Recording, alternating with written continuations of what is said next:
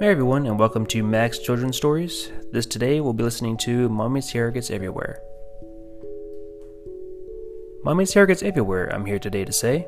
Although she loves me, and sure is lovely, her hair always gets in the way. Sometimes in the night there is a spooky sight, so I jump in Mommy's bed. But the morning is a struggle after a night with a cuddle. There's hair on my nose and in between my toes. It's coming on my ear and attached to my rear. However do I get it off?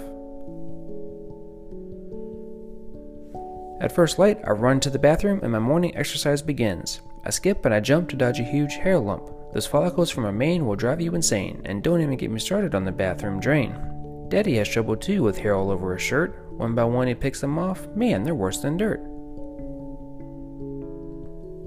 Once in school, I'd sit at my desk and turn my listening ears on. I start to feel a tickle and look down in alarm that a strand of hair is coming out of my shirt and down my arm. I start to pull it out, but it keeps on going on. It must have been 8 foot long. Back at home, I go outside to play. I run and I jump and think about my day. Mommy calls me inside to have some dinner. We're having spaghetti, which is always a winner.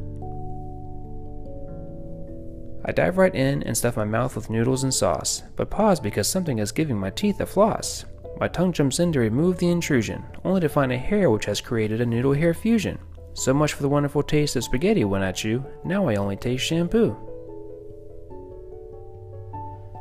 The hour is now late and it's time for bed. Mommy hands me my teddy bear and rubs my head. Teddy looks different today as he's not his fuzzy self. He has strands of hair everywhere and looks like a woodland elf. I look closely from the tag to see, from Mommy to you, I love you. I know why Mommy's hair gets everywhere. It's because she is everywhere.